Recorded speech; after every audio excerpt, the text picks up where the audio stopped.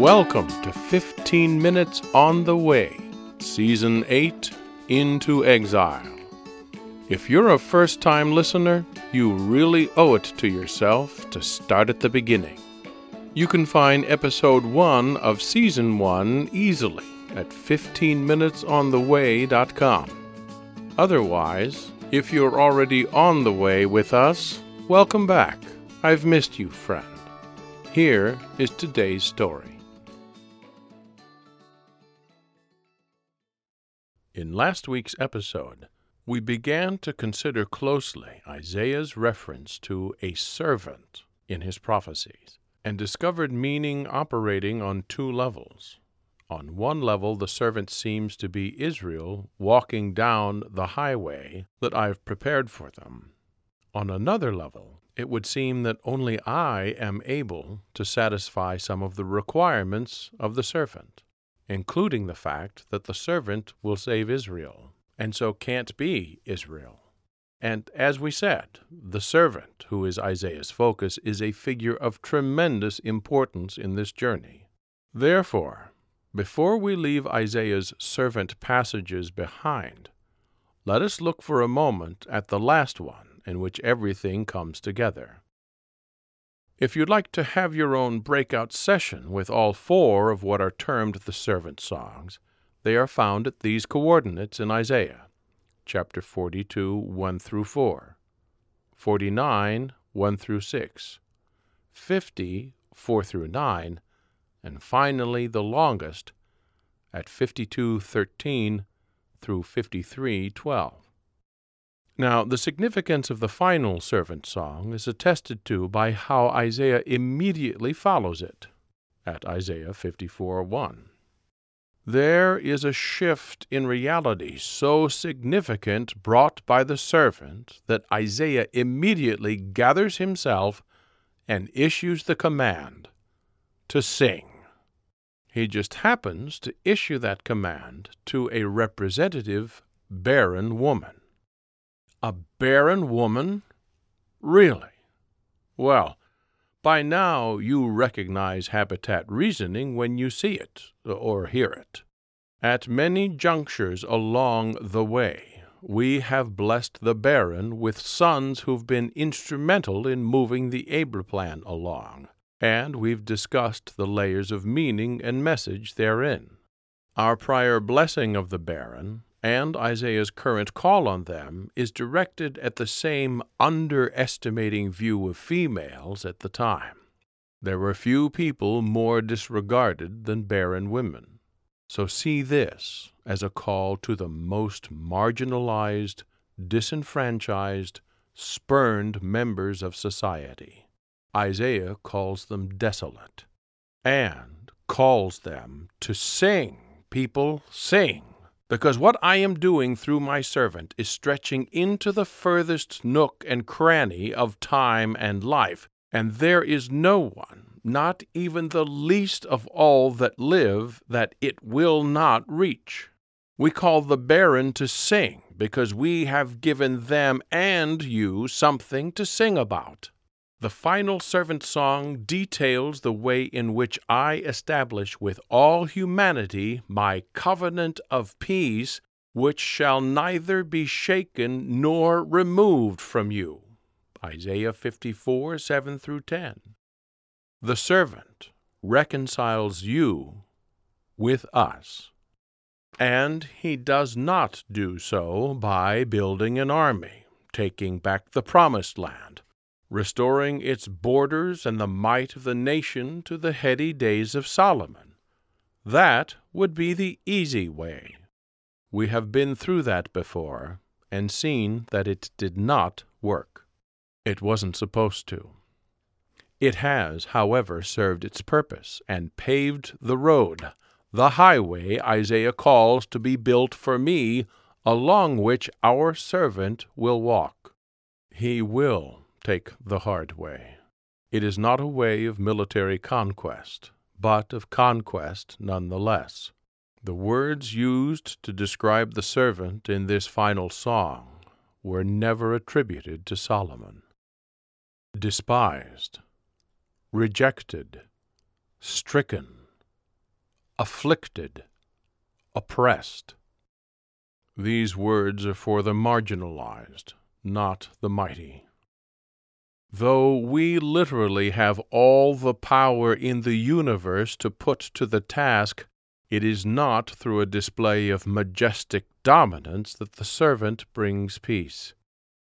It is through humility, suffering, and death.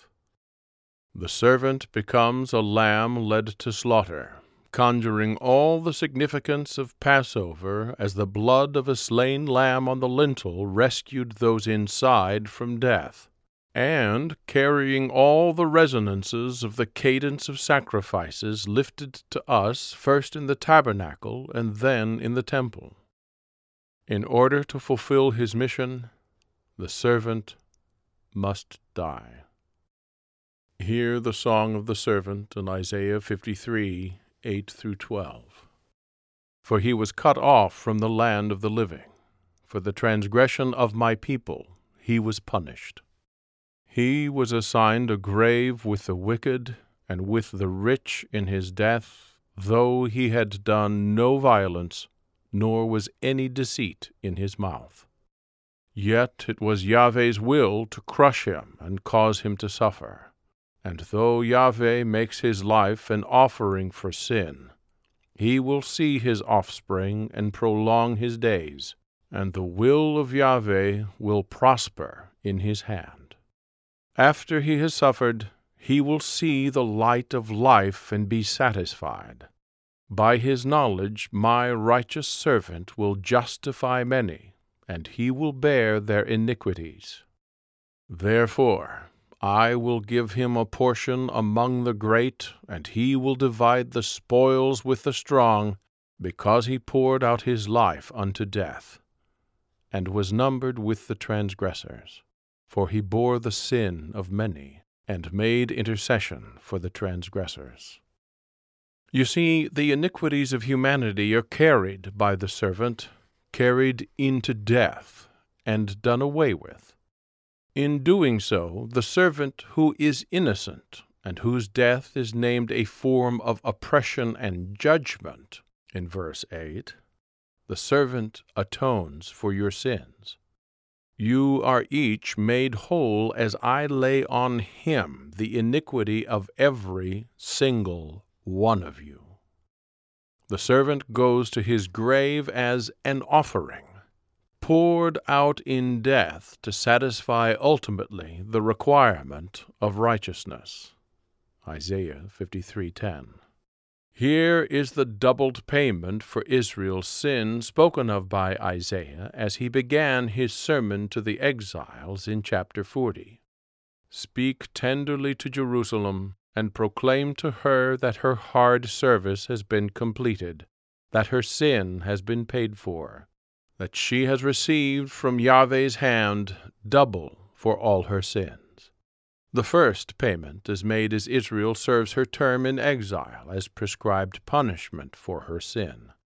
The second and double payment is made by the servant, and he pays with his life. And so it is that there in Isaiah 53:11 that the entire Abra plan turns. My righteous servant will justify many, and he will bear their iniquities. Our entire journey with humanity has brought us to this very moment, creating you in love, walking with you in innocence, being separated from you by sin-driven exile, and then planning and working through the rest of time to bring you back, to heal the rift, and to bridge the gulf between you and us, to somehow do away with the barrier of sin once and for all, and to restore righteousness to you so that we can again be together. We have already established that it will be our righteousness that somehow fuels the next phase of the Abra plan. Now we and Isaiah make clear that it will be through the servant, through his righteous, innocent life, and his atoning sacrificial death, that our righteousness will be placed upon you, by some means transferred, if you will. And then, once you are righteous, truly and not occasionally, once the idols of your age are no longer receiving any of your attention or loyalty, once you are whole and wholly ours, there will be deep peace between you and us, peace that washes across eternity past, present, and future. Though the mountains be shaken and the hills be removed, yet my unfailing love for you will not be shaken, nor my covenant of peace be removed, says Yahweh, who has compassion on you. Isaiah 54:10. As the last strains of the suffering servant song die down to silence, and he has poured himself out in death, bearing the sin of many and interceding for those who've sinned, establishing lasting, even cosmic peace between Creator and created, one can imagine silence in the wake of such staggering words, beautiful and gruesome at the same time. What will be Isaiah's next words? Will he join with Jeremiah with a call to mourn and lament? Illustrate with a further metaphor like Ezekiel? No, you already know. Sing, friend, for as the servant is crushed, your transgressions are done away with.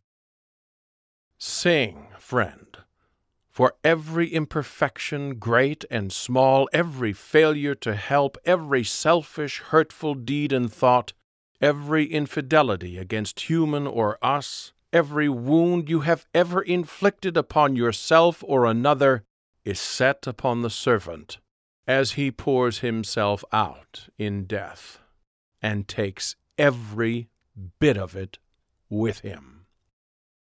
Sing, friend, for the guilt you have felt all these years is but a mirage, for the servant has taken your guilt, be it real or imagined, with him into the grave, and it is gone. Sing, friend, lest the rocks themselves cry out in your silent stead. Stand and sing.